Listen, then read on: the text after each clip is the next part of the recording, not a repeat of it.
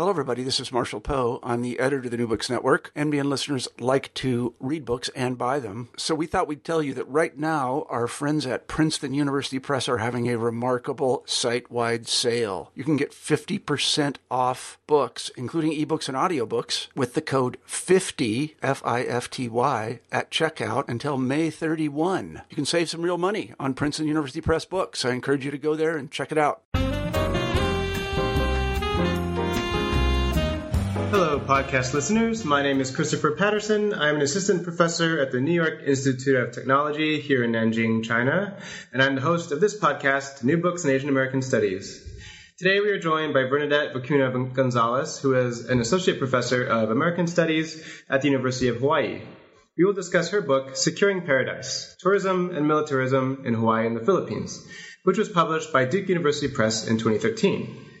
Securing Paradise examines the intertwined relationship between tourism and militarism in Hawaii and the Philippines. Dr. Gonzalez questions dominant narratives of tourism as a tool of development and rather focuses on tourism as a means of both signifying and legitimizing types of security provided by military forces. By using an archive that includes literary works, travel brochures, highways, military bases, and travel tours, Dr. Gonzalez exposes how tourism thrives on feelings of nostalgia, heroism, and international brotherhood. Vernadette, welcome to the podcast. How are you doing? I'm good. Thanks for having me. I really appreciate this opportunity to talk about the book. It's warm outside. Oh, you are in Hawaii. Yes. Important to know. And it's summer. It is summer. Could you begin the interview by telling us a bit about what brought you to study tourism and the military in Hawaii and the Philippines? Sure. I think part of any books that people in academia write, a lot of it tends to be autobiographical. The introduction of the book kind of goes a little bit into that, the stories of growing up in the Philippines, because that's where I spent my childhood, surrounded not necessarily by military bases, because I didn't live in that part of the country, but by sort of stories about the U.S. military. This was, of course, in the 1980s, 1970s, when Cold War was in full swing. And so a lot of the good guy, bad guy stories were really part of my growing up. And the United States was always the good guy in a lot of the sort of stories that children create and consume. And so I think that a lot of that sort of structured my feelings about the military and my feelings about the United States as a sort of savior of the Philippines. The book didn't start off on that note necessarily. It came to that when I was asked to write the introduction, and I realized I don't know how to write an introduction. How should I do this? And so that the editors were the ones who said, well, tell the story of, what do you think brought you to this book? And I realized that it did kind of go all the way to sort of these childhood feelings about the United States, feelings of love, feelings of affection, that were very much tied into the image that it produced about itself for Filipinos. My original dissertation, on which this book is based, about 50% of this book is based, actually didn't have anything about the military. It had the military bases in there, but I don't actually necessarily incorporate militarism as a main analytical kind of lens in it. It was mostly really about tourism. So when I started to gut the book to gut the dissertation and think about it as a book, I realized that the heart of what I was talking about, what I was really most interested in, had to do with militarism. And I returned to the book, to the dissertation with that in mind. And that's how it really kind of became really a book about tourism and militarism both, and how those two were incredibly intertwined in these particular sites that I'm looking at. Mm-hmm. There are some things, I guess, viewing from the United States and for what most people know about the Philippines, the United States, which is usually not a whole lot, but there's some things in your introduction about your own experience growing up there that's quite interesting. It's kind of hard to explain how ubiquitous this figure of the G.I. Joe is in the Philippines. Yeah.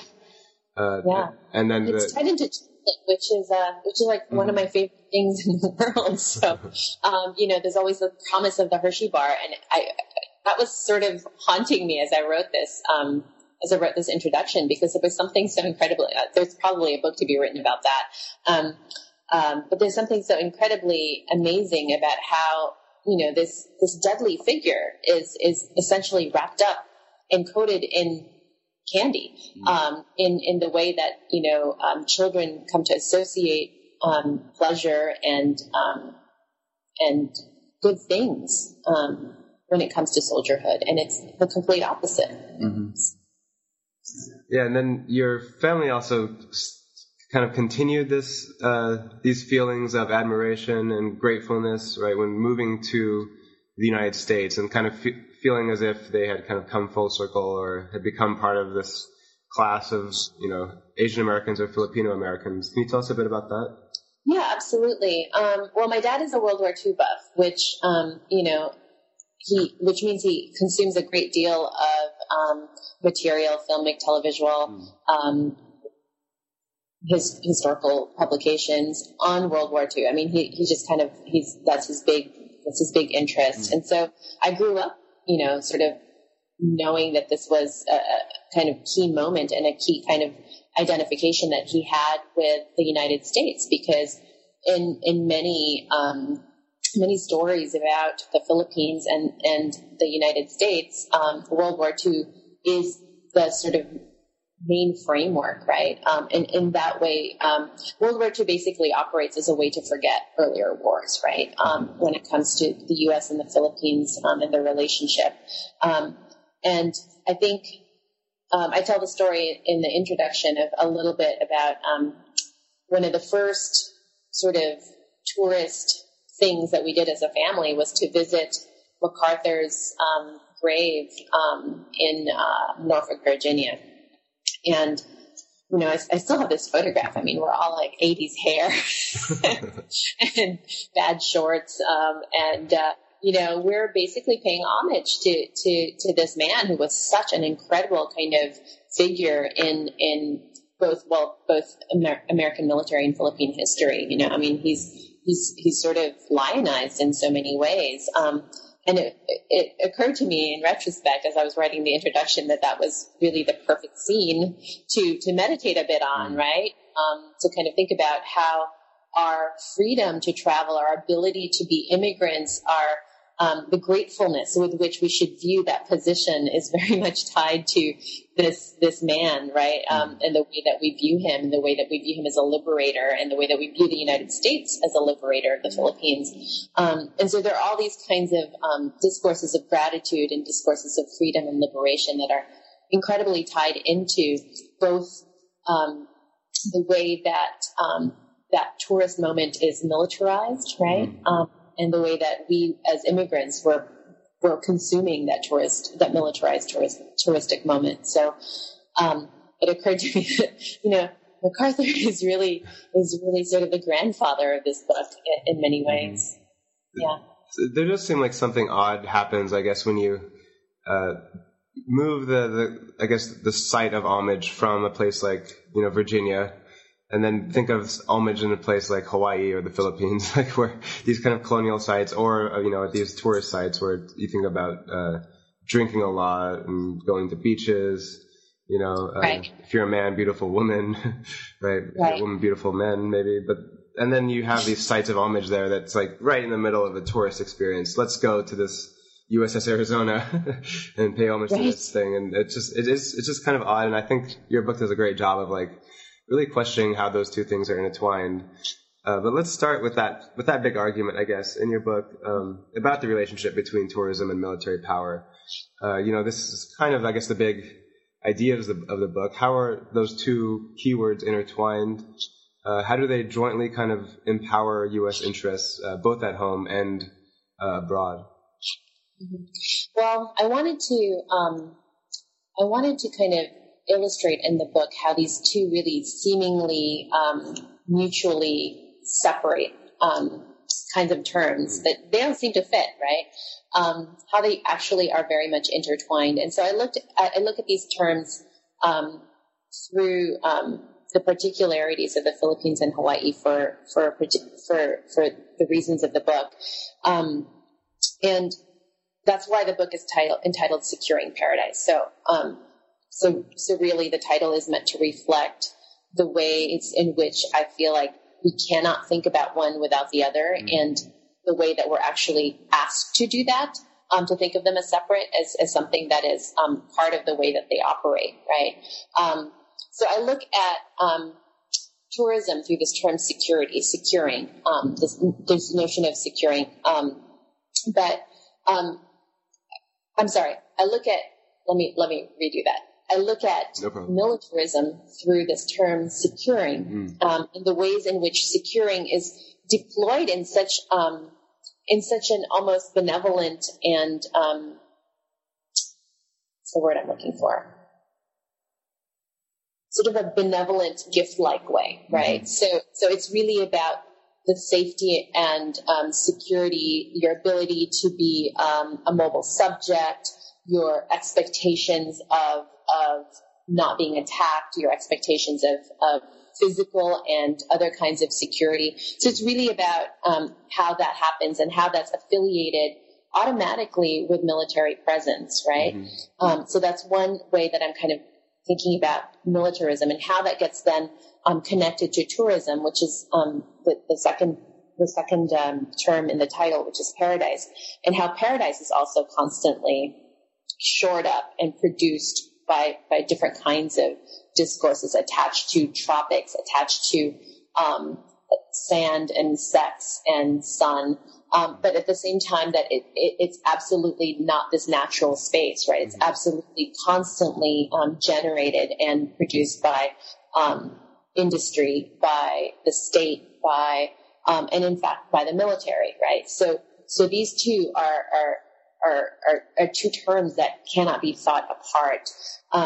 So one of the ways I try to go about looking at them together in the same lens is looking historically. What are the ways in which they appear historically, particularly with reference to Hawaii and the Philippines, and in reference to those two sites' relationship to the United States. As I look at people and how they start to kind of envision and encounter these sites, right? And so maybe I'm going to jump ahead a little bit, but in the first chapter, that's the reason I look at the reporters, right? The folks who are writing about, the folks who are writing about the Philippines and Hawaii and how they are encountering them.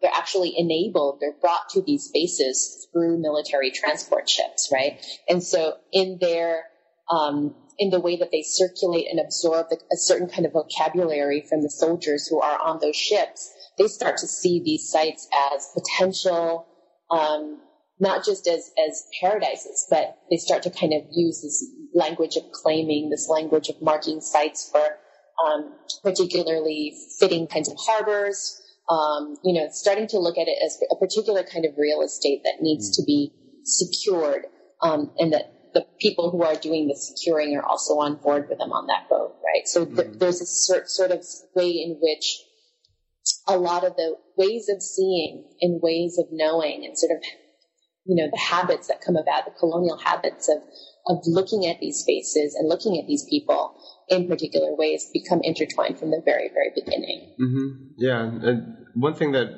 that's an amazing argument, I think. And one thing that gives it a lot more purpose is that it's not really just an argument about tourism and development, which is kind of there's so many books and articles produced about tourism and development. And it's almost a relief to read a book that kind of just bypasses that narrative or doesn't says, yeah, this is true. But then there's, what if we said tourism and anything else other than development? Right. And what if we see development as a kind of militaristic practice, in a lot of ways? So let's, okay. In some ways, it's still part of that conversation, right? Because, the way that development gets, particularly, I think, in the Philippines, the way that development gets carried out is through a martial law state, right? So it's inevitably tied in. Like, development is in some parts of the world absolutely militarized, right? You have to secure a place for development. You have to create this notion of stability and security. So inevitably, I think it would be about development, but I didn't want to necessarily, like you said, other people have done that and have done it well, so I didn't want to necessarily go into that too much. Right, and development also has, I guess, tourism as development also has this like seemingly benevolent, like ethical, aura around it. It's kind of seen like as a way of like filtering money to poor people or something, to the colonies. As a tourist, I'm sure you're always paying far more than the locals, but you don't mind because tourism has this kind of ethical connection to it, and it's almost like you're giving out charity without meaning to. But this narrative is also very upsetting, but it also has things to do with militarism and why I guess these tourist sites are so invested with this kind of ethical connection, but then actually in practice they kind of send out these feelings of militarism. What did you find wrong or upsetting about the kind of narrative of tourism as this ethical practice, this developmental practice? Oh, lots of things, right? Because on the ground, there's just a way that the state is so separate from the kind of material reality, right? Mm-hmm.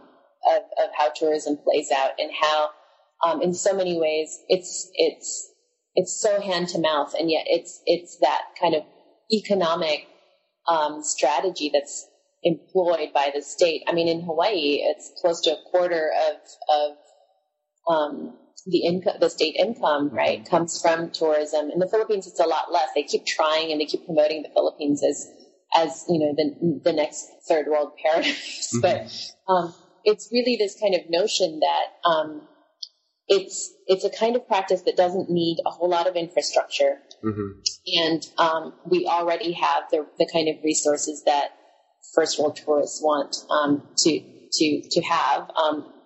Basically the beach, the sun, and the sand. So it's all there, and all we have to do is provide service. So it's this kind of reduction of the third world again, right, to the playground of the first. And it's the same kind of colonial discourse, and it's really familiar, right? But it doesn't get cast in the same way because it gets basically framed as development. This is your way out. This is your way of creating a quick exchange, a quick cash influx that you'll need to then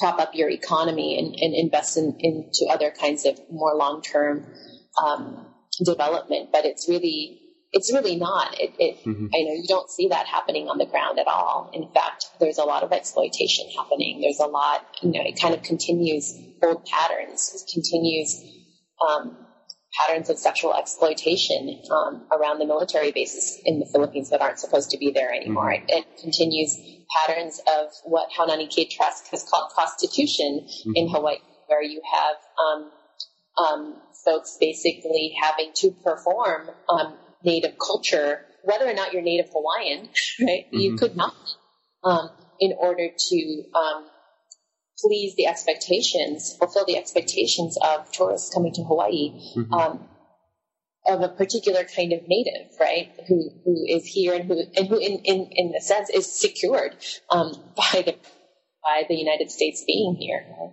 Mm-hmm. So it was interesting how you mentioned infrastructure and how often it doesn't have this filtering down effect where, I guess you're in Hawaii, so you probably know how terrible the traffic is and things like that. Right. But it doesn't seem that bad if you just like stick to the very touristy areas. Mm-hmm. And similar things in both. I'm in China right now, and so in China you can go to a place like Shanghai and feel like it's this crazy developed space. But then if you go anywhere except for the tourist areas, it appears like wow, this is the same place, Yeah. So this connection between those two as a kind of filtering down does seem very suspect. But one of the very interesting ideas I thought coming out of this refusal, I guess, to accept these notions of development is that you turn to then notions of security. And you talked a bit about this already, but one thing I found interesting about security, the way you talk about it, is how gendered it is. And it leads to a very gendered analysis of tourism and militarism. You started with the imagined G.I. Joe figure as both a soldier and this sunbathing male tourist who becomes accommodated by a female brown woman, right? And then security then seems like provided by white males. Protected seems to be the feminized colonial territories that they're there for. Can you tell us a bit more about how these notions of gender, sexuality, and race kind of play a part in forming these narratives? Yeah, I mean, I think the book is I think is a definite practice in feminist analysis in the sense that it's just kind of infused in the book. I don't feel like I necessarily have a part where I talk specifically about gender, I talk specifically about race. I think it's just sort of woven in throughout, and that was the intention. And it's really about kind of understanding how both militarism and tourism operate with overlapping logics of gender and race, right? This notion of protection, this notion of mobility, right? A militarized mobility, a touristic mobility, a lot of the ways in which we think about mobility and the privilege of being mobile, the privilege of having access, of being able to literally penetrate into these territories, right? It comes from a colonial notion of a very white male colonial notion of privilege, right? Like that is just what you do.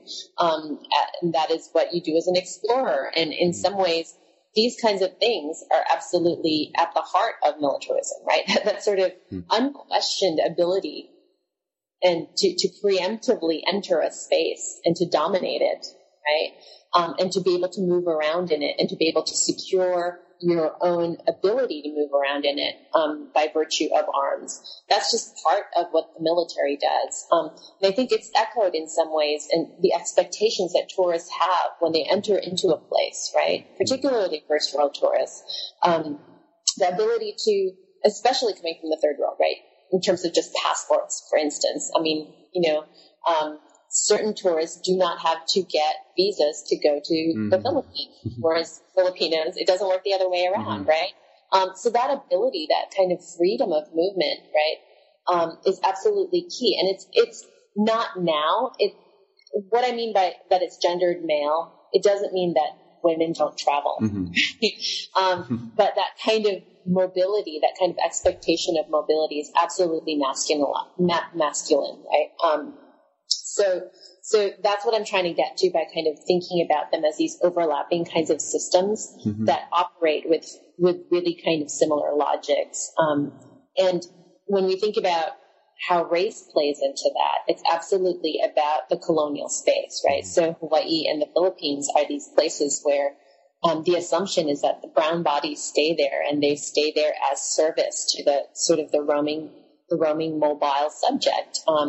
And that kind of plays into who gets protected, who is infantilized as not being sort of the enlightened mobile subject who, sees more, who feels more, who is more of a subject than these little brown people. So. Yeah, I mean, speaking of, as Hawaiians or local Hawaiians as the kind of subjects of tourism, there's I'm from Las Vegas, and so in Las Vegas you get a lot of Hawaiians, yes, right? You too. Who then become tourists in my space, right? Yeah. And then it gets does that seem to?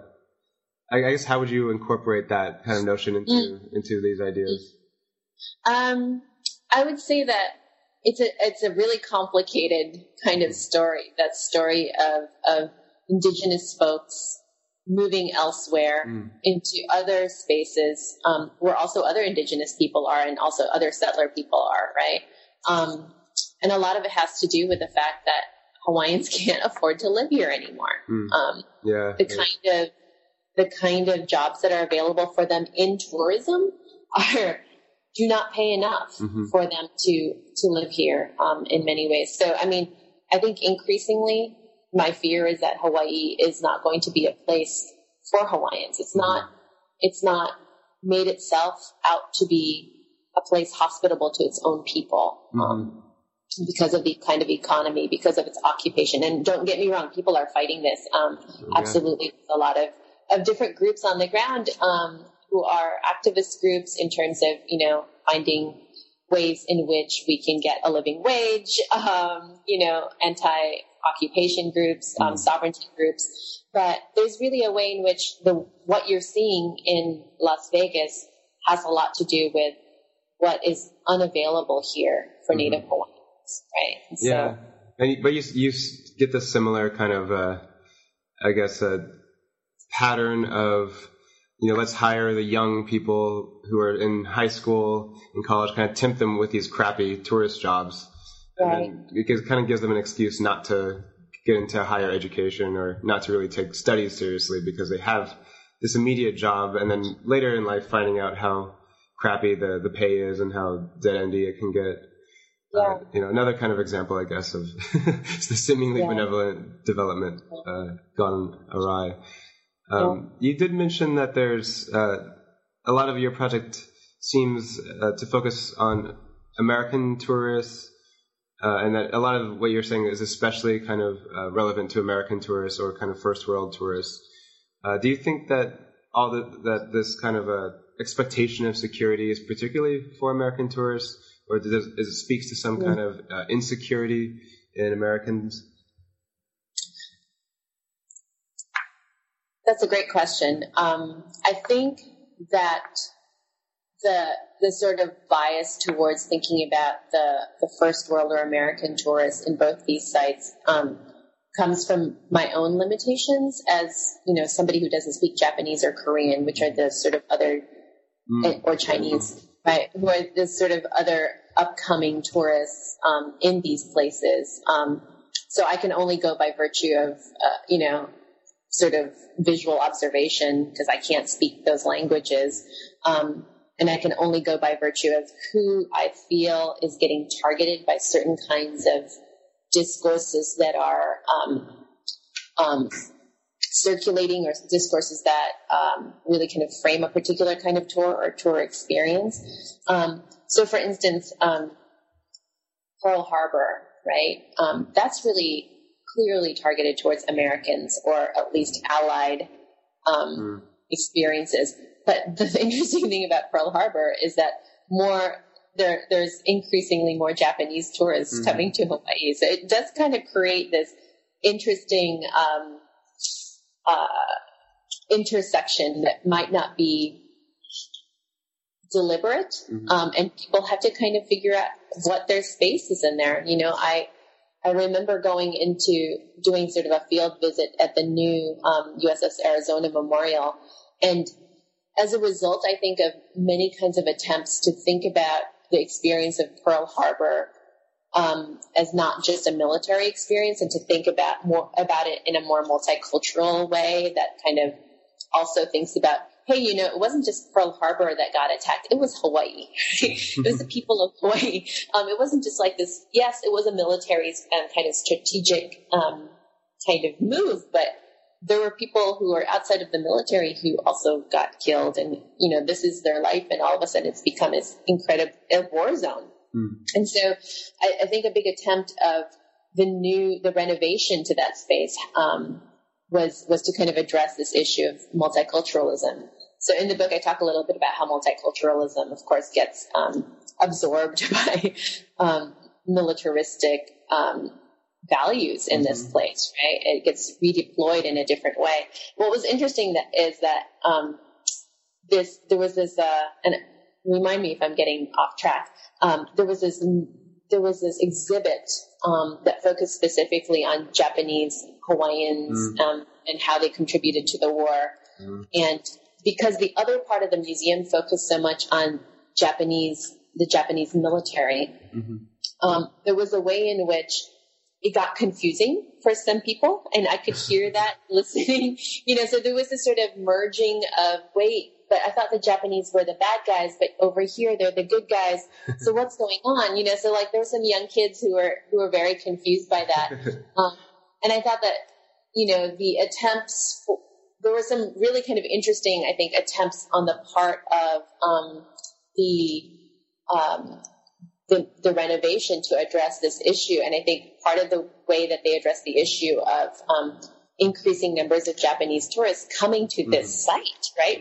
In which the Japanese military is the bad guy, is to kind of push this notion that it was the military and not the civilians, right? Who were instrumental in this sort of Japanese imperial project, that the civilians themselves were sort of almost innocent bystanders, which we know both is and isn't true, right? They were absolutely recruited into the war effort by the Japanese state in many ways. And so not all of them, but they were part and parcel of, making, just like just like Americans were recruited into the war effort by creating, making ships and other kinds of ordnance and arms and such. So it was kind of this interesting attempt to negotiate a changing clientele of tourists, right? Like, who is coming here? Things are changing. The Pearl Harbor generation is slowly kind of basically they're passing away, right? Yeah.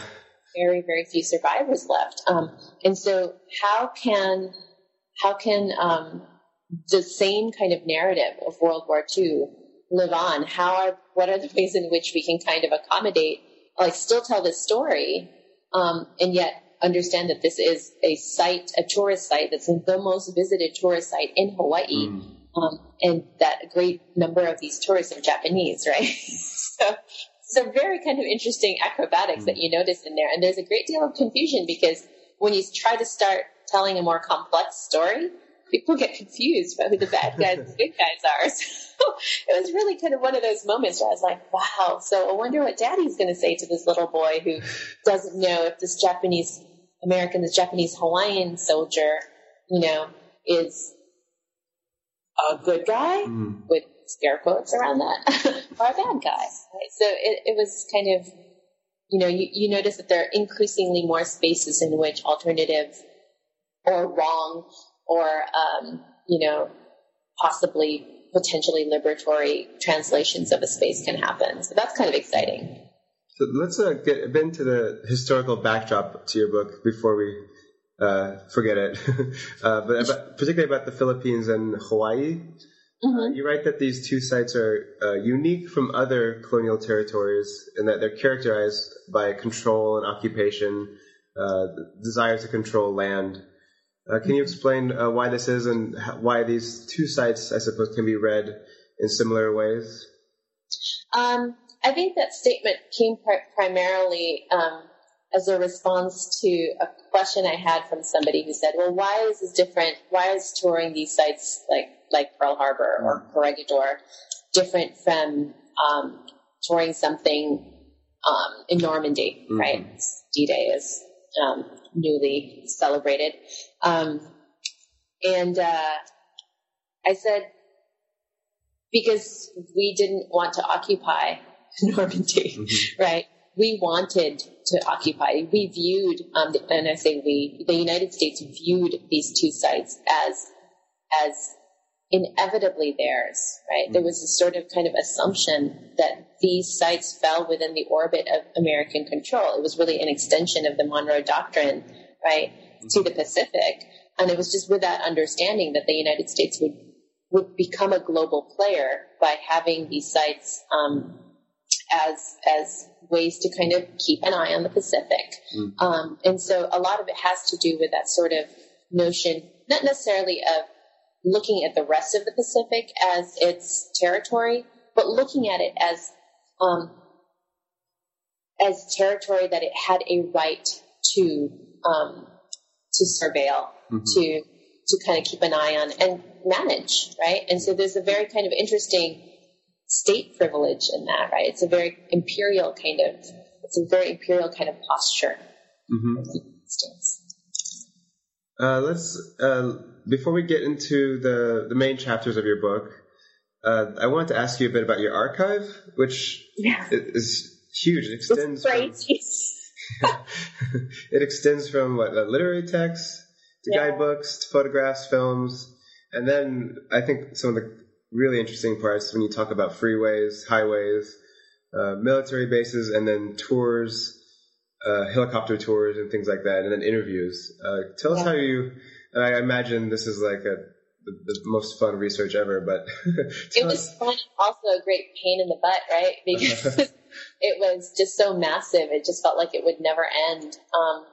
I think the idea for the archive. Well, I was initially a lit scholar, believe it or not. So I was, I started off grad school thinking I was going to do a book on Asian and African American literature because that was my first love, and realized that I really wanted to do something different. It's sort of the part of the graduate school journey. But the idea for the archive came out of literature, right?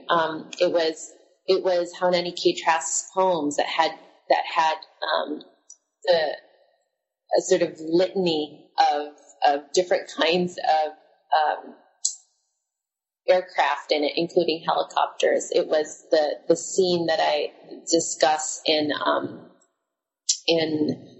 about Ninachi Carrasco's novel, where she talks about the torture scene, right? That's powered by this generator. So it was really sort of, what are the things that work, that operate, that function to create these kinds of feelings, right? In her case, it's pain.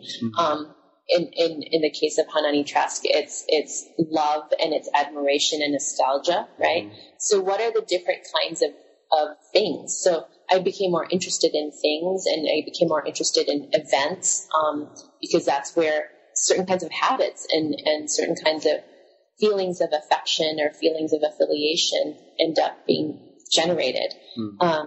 So that's where I start to venture away from more familiar sort of textual kinds of material, like novels and poems and journalistic accounts and brochures, tourist brochures, to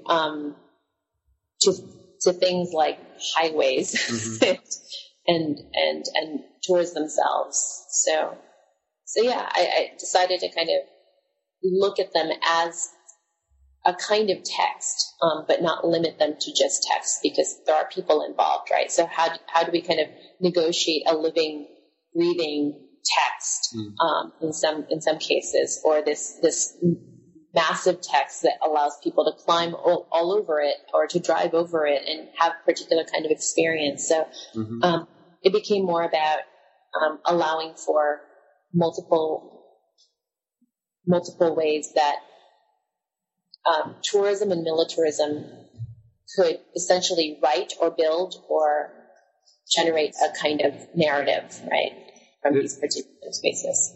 Yeah, and to see these as texts isn't that far from, I guess, how one feels when they're given this like so pre-catered, script when one is on a tour, right? It seems like it's a text to it when you're sitting there and like, now we're here, and then even the jokes are just so, so scripted. They're stock jokes. It's pretty amazing. Like you hear the same, like you go on these tours often enough, and you start to hear this joke. It's kind of like some of my lectures. Oh man, you went on the same tours over and over.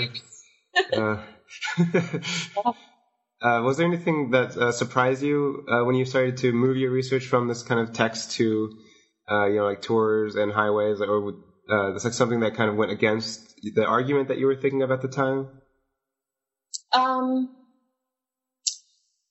Yeah, I mean, I try to build that in a little bit, because I try to pay attention to, the things that, it was usually things that people said, right? They would surprise me either because they would so closely verify in an almost comical way. People would say, oh, that's because Filipinos are good at service, or, they would just kind of say things that were so stereotypical that it would kind of blow your mind, or it would be something really, really unexpected, like the interviews. It would usually come out in interviews, right, of people, because I think human beings are complex, and we can think in contradictory fashion, even if we're saying one thing, or we have to say one thing because of a script of a tour or the expectations that you think you might have of what tourists are anticipating.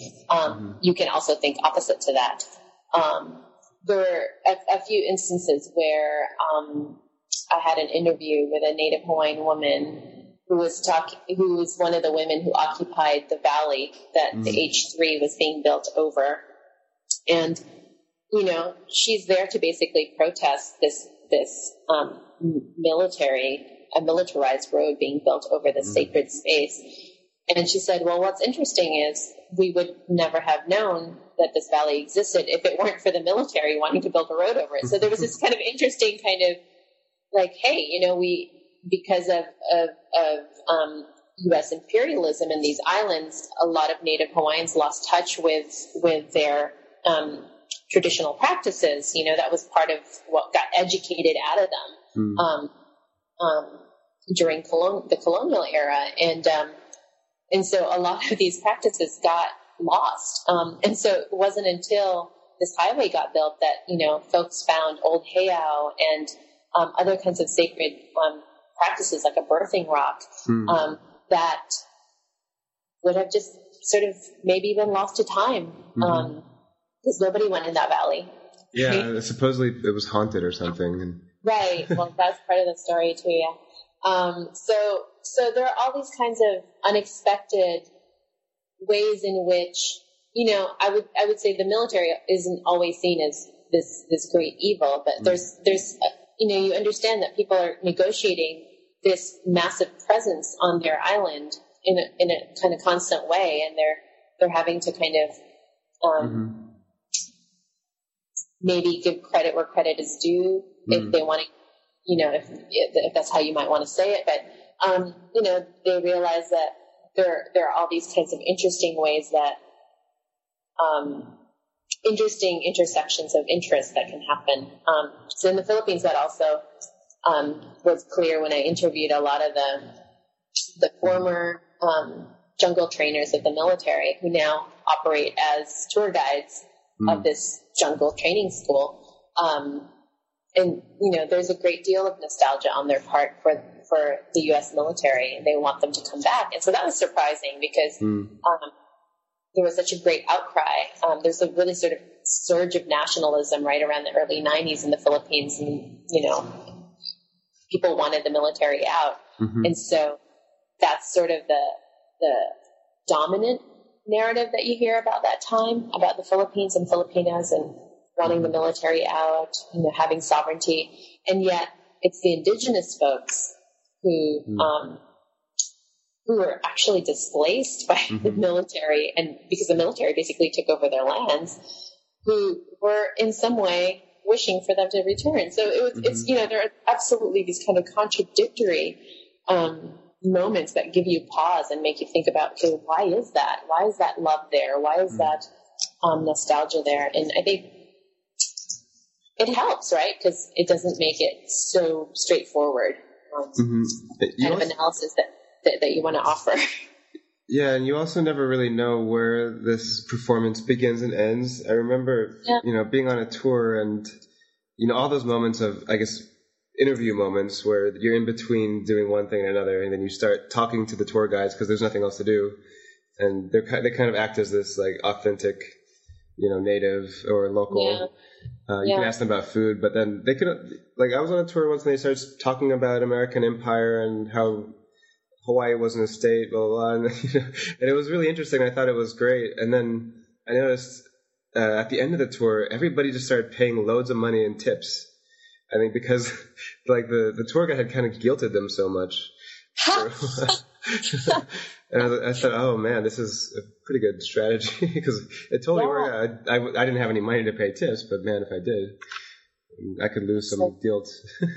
No, that is funny. And when, you know, like, you also have to give credit for tour guides. They have to they have to be able to gauge who their audience is, and there's an absolute kind of difference between, you know, an audience that you're looking at and you're going, oh, I have to go with a standard script for this one, or an audience that's going, I think these folks might be able to take the Empire story. You know? So it can be interesting. And I don't know if it's sometimes deliberate who they just ask to be the tour guides for that day, or, you know, so like it can't be an absolute kind of sealed conclusion in many ways. It's just sort of like, you know, the methodology is not 100% because you can't be there every day and you can't account for every variable, but it's sort of like what you see over a certain amount of time, a certain number of tours to Corregidor, you know, like I cannot ride so many helicopter tours. I get airsick. So you kind of have to go with the, you know, the one or two helicopter tours in actual person, and then look at the different ways in which helicopter tours are narrated online. You look at the videos that they create and market, right? So you have to kind of find different ways of doing the work that you want to do.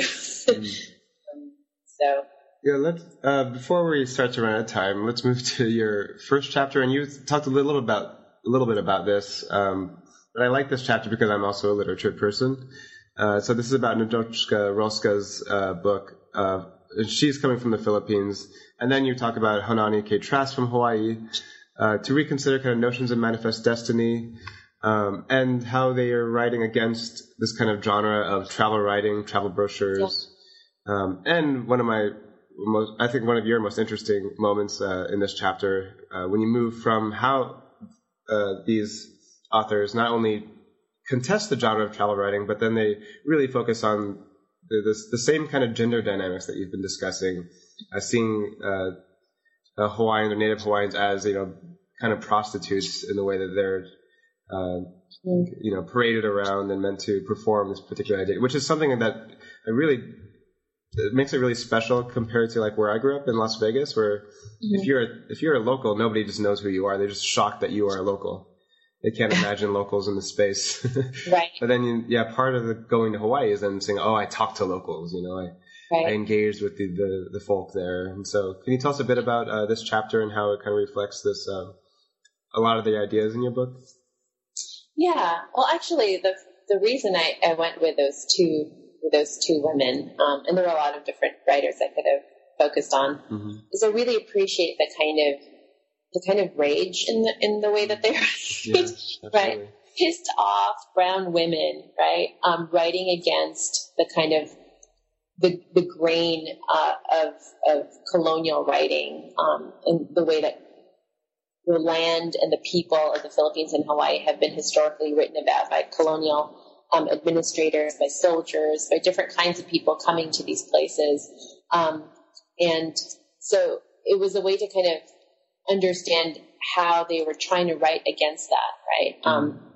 And so somebody like Roska, you know, became successful in the late 80s and early 90s because of the way that she was writing. And I think there was a particular sort of openness in first world publication and publishing to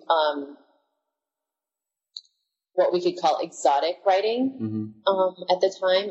But I wanted to also kind of explore her as going beyond that, as using that expectation of writing about the third world in this particular way, in a problematic way, but then also kind of turning that on its head a bit, right? By instead offering a really kind of jagged paradise, right? That kind of, instead of having palm trees, you have corpses hanging from palm trees. Instead of having beaches, you have polluted beaches. Instead of an island that is just sort of naturally celebrating its traditional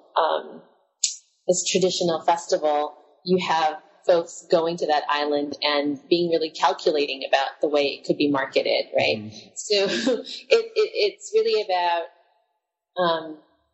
pulling the rug out from the kind of expected pleasures of that first world reader. And there's something wonderfully critical about that moment, right? Where people are going, what? Wait. Right, and then the focus on the rape scene in it.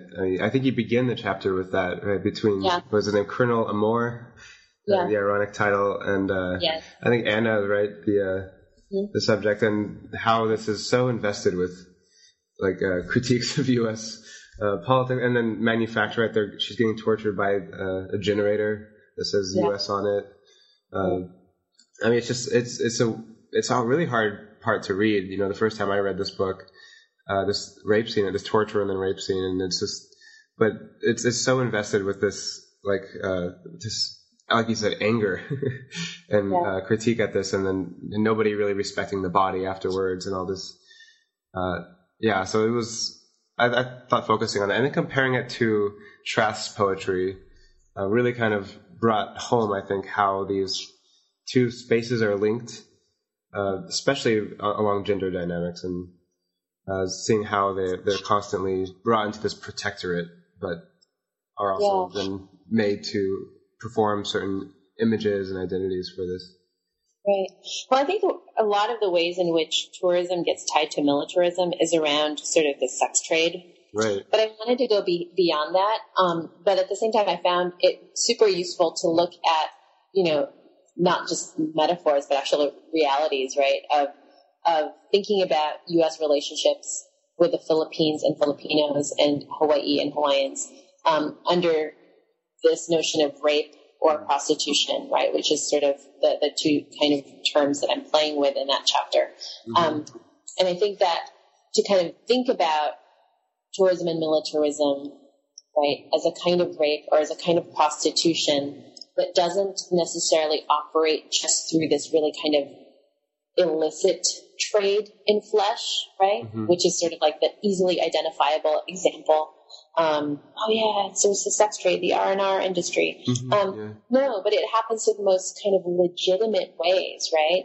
And to kind of turn that then and to kind of say, how can we look at the way these sites are prostituted? How can we look at the way these sites are basically creating moments of rapeability, right? Thinking about the Philippines and Hawaii as sites that are occupiable, that are exploitable, that are bombable in some instances. Has to do a lot with the kinds of things that I think Trask and Roska are getting to in their texts. So let's move to your second chapter, and this is partially about the argument I stated before about, like the Romans, they brought roads, and therefore it's all cool. Yeah. But it's particularly about roads, right, this chapter. And you talk about roads as they were created to connect military bases, but then they're also, I guess, now connected to masculine and feminine types of infrastructure. Can you explain kind of the process of this and how these roads are seen now? Yeah. Well, the roads that I talk about there are Kenan Road in the Philippines, which was built to connect Manila, or, a part of, it doesn't go from Manila, but it goes from the bottom of the mountains. But it was built to connect the summer capital to Baguio, to Manila, when it got too hot. And H3, which is basically built as a system of redundancy for the military, right? Because there are many roads that connect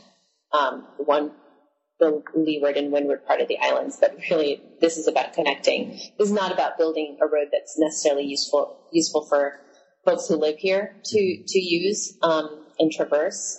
It's really built to connect military bases. So what I wanted to get to was really this notion of mobility, right? To really kind of drive that point home by looking at the road and looking at the way that the road promoted particular ways of moving, of occupying space, of going into spaces, and a way of looking at the land and the people that are then sort of opened up to the space of the traveler or the military. So that was what I was trying to get to in that chapter, and it was really about kind of understanding how these two, right, notions of being able to enjoy the summer capital in the Philippines and move away and move up and away from the cares of the city, the crowded cares of the city, were absolutely tied into also the policing of the colony, right? And that kind of colonial mentality, or that kind of colonial understanding of the road, is something that I wanted to also then further explore, because Ferdinand Marcos, who's really, somebody has referred to him as the little brown brother, or it was some really derogatory term, right? Was known as a great road builder in the Philippines, and he was really that was, I have a comment in there, because one of my friends who's Filipino said, yeah, all the people here say, at least he built good roads. And it was really about, that's the same exact kind of comment that people say about, if you critique U.S. empire in the Philippines, they'll say, well, at least they built roads and built hospitals and schools, so it becomes this sort of notion of benevolent empire. You're all just doing it for the greater good. When in fact it's really part also of a system of management and a system of policing dissidents, and a system that allows you to have access to exploitable resources. So it's all part of that kind of logic. It's not just a sort of benevolent kind of notion. So it was interesting to me to kind of explore this notion of the scenic highway and how that gets wrapped up in actually something much more violent and much more about regulation and control. And tourists could kind of say the same thing, like, yeah, we might have done some bad things in the Philippines, but at least we created these travel routes so that I can go, so now I can follow these, and I can go to the same places, and be with the same kind of women or something like that. Oh, Lord, yeah. Well, on that note, I guess we can move to the military bases that you focus on. The 2 military bases. Yeah, we could kind of talk about them together. Yeah, so your next 2 chapters, focus on military bases, both in the Philippines and Hawaii. Can you explain what these places are like and what you got from visiting these sites? Sure. These are probably the 2 most natural sites when you think about tourism and militarism, right? As what are sites in which the those two things converge? And the first thing that came to mind was really Pearl Harbor, right? And how it's the number 1 tourist site on Oahu, in Hawaii, period. And it's an active military base at the same time, right? So how do those 2 things operate together? And I basically found a sister site in the Philippines. It's not nearly as popular, primarily because it's a paid site and it costs money, more money than most Filipinos can afford. But Corregidor, which is sort of an island, a former military installation, an island sort of at the mouth of Manila Bay, that used to be under the Spanish military, but then got taken over by the United States, and then now is sort of a memorial to World War II, right? That's the island is like that. So basically these 2 sites, I tie them together because they are memorials to World War II, right? There's something about the way that World War II is frozen in both these places, and how that narrative in Pearl Harbor, the narrative of innocence and then sort of persistence and dogged survival and then triumph really is this kind of, it's theatrical, it's dramatic, it's cinematic, right? It has a particular kind of power, right? And it really fits into the story that the United States likes to tell about itself, and likes to tell about the kind of military involvement that it has had in the world, hasn't had since, right? You think about Vietnam and currently the kind of wars we're involved with, it doesn't look anything like this. So there's a particular kind of attractiveness to a really simplified narrative like this. The underdog got attacked. There's a sense of innocence. There's a sense of triumph at the end. It's, that's why so many movies are made. Right. And History Channel episodes and absolutely, this is like why my dad is a World War II buff, right? And when it comes to the Corregidor, it's a slightly different story because it's a different state, right? It's the Philippines, and it's the development of Corregidor really happened over a long period of time. And it was at first kind of developed as a way to tie the Philippines more closely to the United States, right? This notion that, hey, we were brothers, we collectively suffered. This is our interracial camaraderie that can really be captured by these kinds of memorials. And it's a story of liberation, right? So in the end, it's a story. There's this one site on one of the islands where at the very end of the tour, you see the Filipino flag go up, right? At the end of the story. And it's really about how the United States in World War II won back the islands only to generously give it back to the Philippines. It's like, what just happened to the last 40, 50 years of colonial occupation? It gets completely obliterated in that moment, right? So these are the ways in which I think World War II gets differently deployed, but really for the same kind of in the same kind of general interest, right? Of telling a particular story about the United States as ultimately triumphant, generous, giving, and the Philippines and Hawaii as being the benefactors of that kind of gift. Yeah.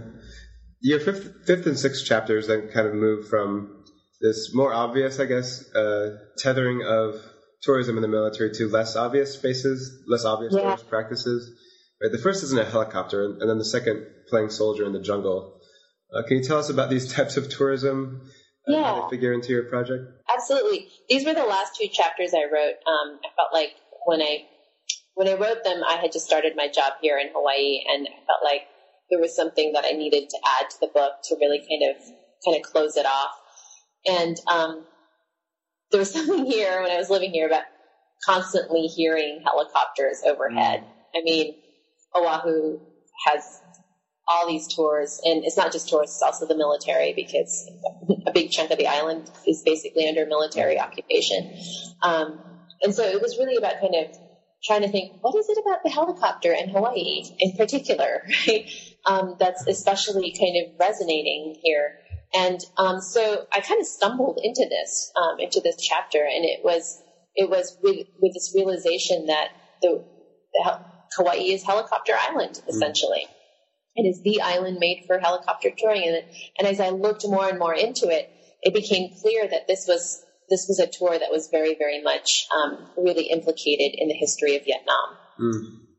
And so Vietnam, as we know, not everybody knows, actually, it was also known as the Helicopter War. And so it was interesting to me to kind of trace the emergence of the helicopter tour in Hawaii with sort of the waning of the Vietnam War, because all of a sudden you have surplus equipment, surplus personnel who know how to fly helicopters, and a pacified paradise here in Hawaii that you could tour instead of people shooting you down in the jungles of Vietnam.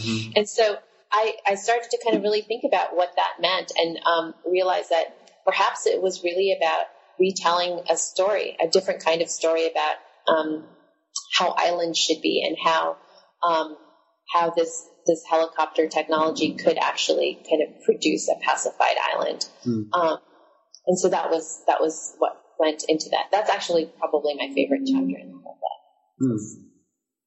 Yeah, and it does establish. It was the most fun to write, I guess, because you're in a helicopter. Yeah. Well, about 45 minutes into a tour, you'll start reaching for the special bag they give you at the beginning. What about your the next chapter, the Subic Freeport's jungle tour that you talk about? Tell us what that's like. That is so the tour for that basically is. Do you want to know about the tour or the chapter? Yeah, both. Sure. So I write about this tour that exists in Subic Bay, which is a former military. It's a Subic Freeport now. It used to be the Subic Bay naval base, and this tour that exists there now basically offers sort of an eco tour, survivor type kind of experience, right? And it's just a demonstration. For the most part, most tourists take the 1 hour demonstration of indigenous skill. So the folks who live there are the Aita men who have who were former military trainers for the U.S. military during the Vietnam War. Essentially, they were asked to train American soldiers in jungle survival techniques, which basically they were practicing and developing as indigenous people in the Philippines, because you have to in order to survive, right? You have to know your forest, and you have to know how to find water and find food in the forest in order to live as an indigenous person in the Philippines, because there's not much state support. And so during the Vietnam War, when it became clear that pilots were getting shot down and were not surviving, the U.S. military felt like it was a good idea to basically tap these men lived around the base or in the bases to teach soldiers how to do that. So they continued to do that, and basically even after the war ended for the officially, at least for the U.S. military, they continued to do that until the U.S. military left in 1991, 1992. And they then didn't have any jobs, right? Mm-hmm. But luckily, the person who took over the management of the bases decided to parlay these men and this kind of skills that they had into an emerging kind of tourism, which is ecotourism at the time, right? And so it was a way for them to create, to have a living, to continue to have some kind of income, and a way to really kind of tap into the nostalgia of the base. Because, I mean, there's a certain cachet to learning U.S. military skills that are also indigenous skills, right? Mm-hmm. So it was kind of this a perfect storm, really, for them. And so that I wanted to come take a look at that tour and see what was going on there, and what kind of things were being taught, what kind of skills were being taught, what kind of messages about U.S. history are embedded in those, and U.S. occupation are embedded in those tours. What kind of ways were indigenous men claiming that experience and kind of making use of it in ways that they need to in order to survive. So it was really kind of about exploring that tour and kind of finding out what was going on there. So your conclusion then considers militarism and tourism after 9/11 and how many tourist sites seem to be, I guess they're kind of victimized by terrorists, or they're seen as like these innocent victims to terrorist attacks, and then thus creating more of a demand for a global security force. And I see this all the time in my position right now in China, where I'm sure Chinese don't want to go to Malaysia now, of course, because of the Malaysian flight. This happens all the time in the Philippines. At the Hong Kong tourist bus, I think that was 2 years ago,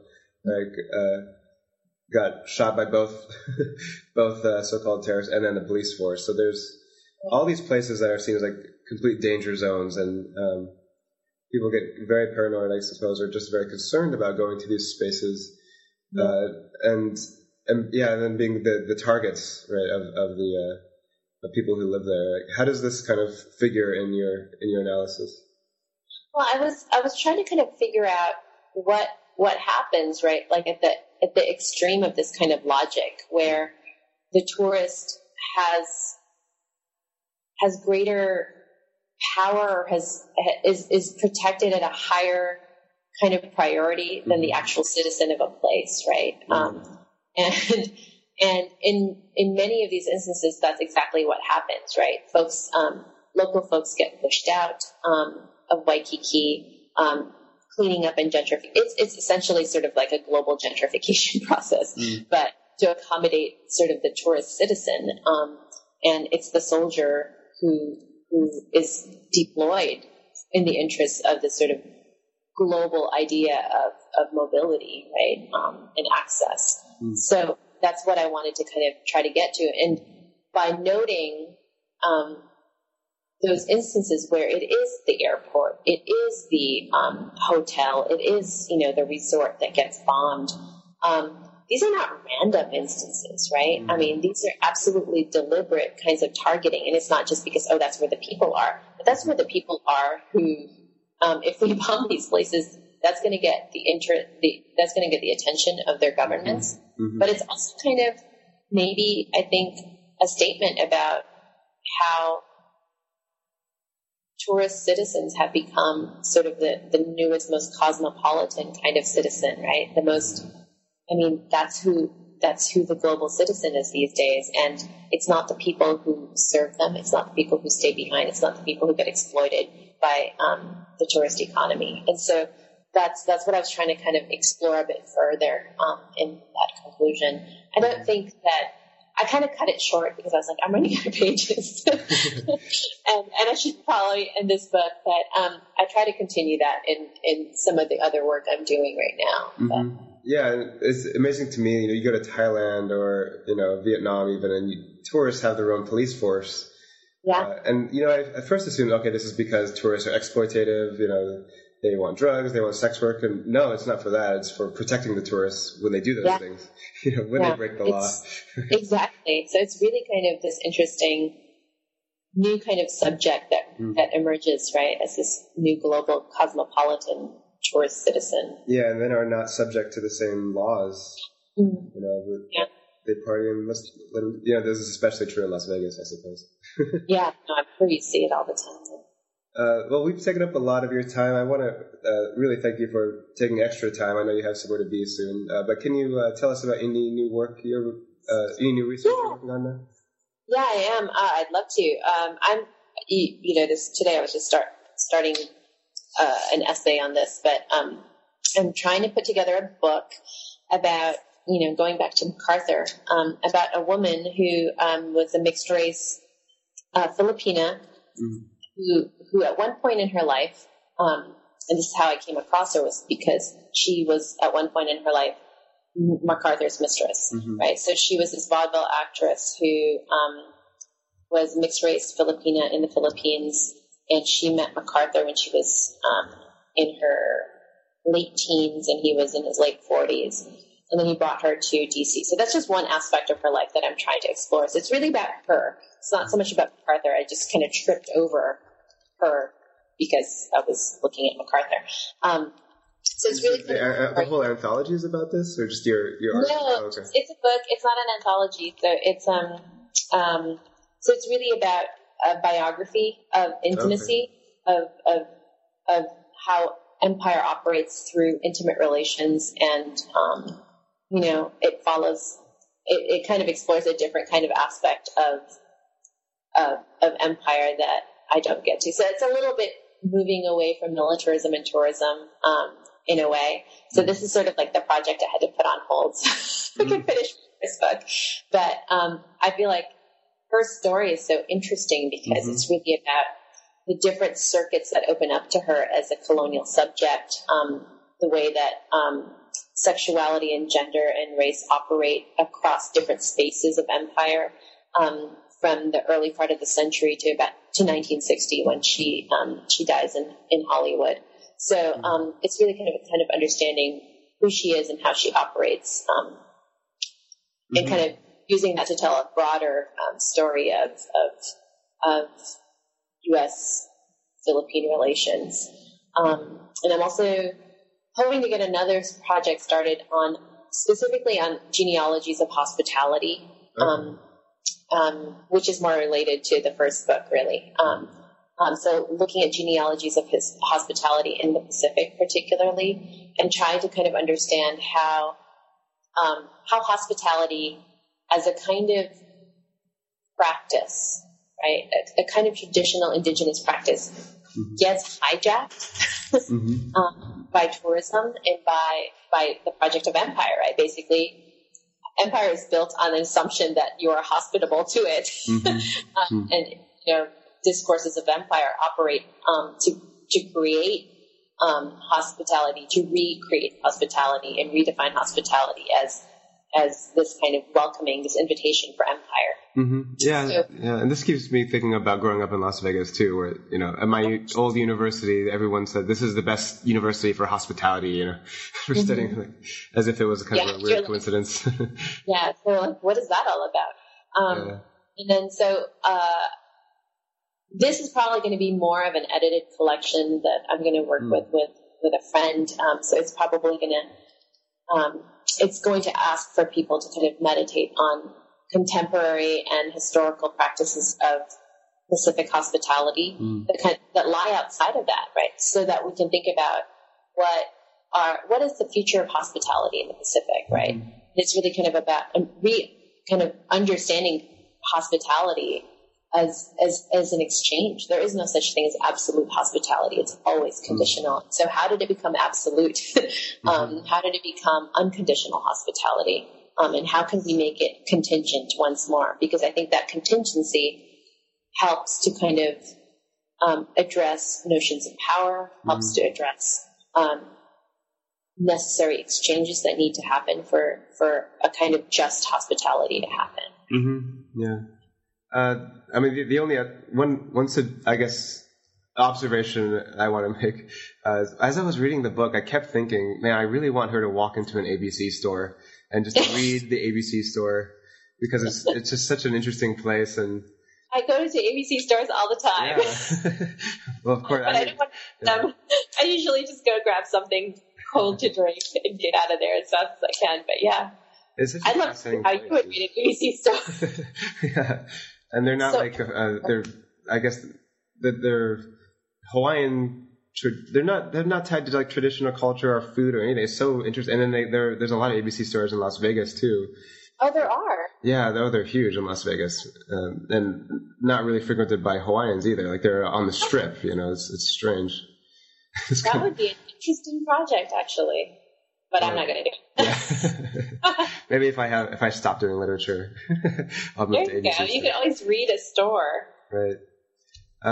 Okay, well, yeah, we've taken up a lot of your time. Thank you again for taking extra time with us. I think it was worth it going so far in depth into your book. I want to thank you again for being on the show today. Thanks for having me. I really appreciate this opportunity. Thanks. Take care. Take care. Bye. Thank you so much for listening to my interview with Vernadette Vicuna Gonzalez on her book, Securing Paradise. If you have any questions, grievances, or suggestions for books for this podcast, you can message me anytime on the New Books in Asian American Studies Facebook page. See you next time.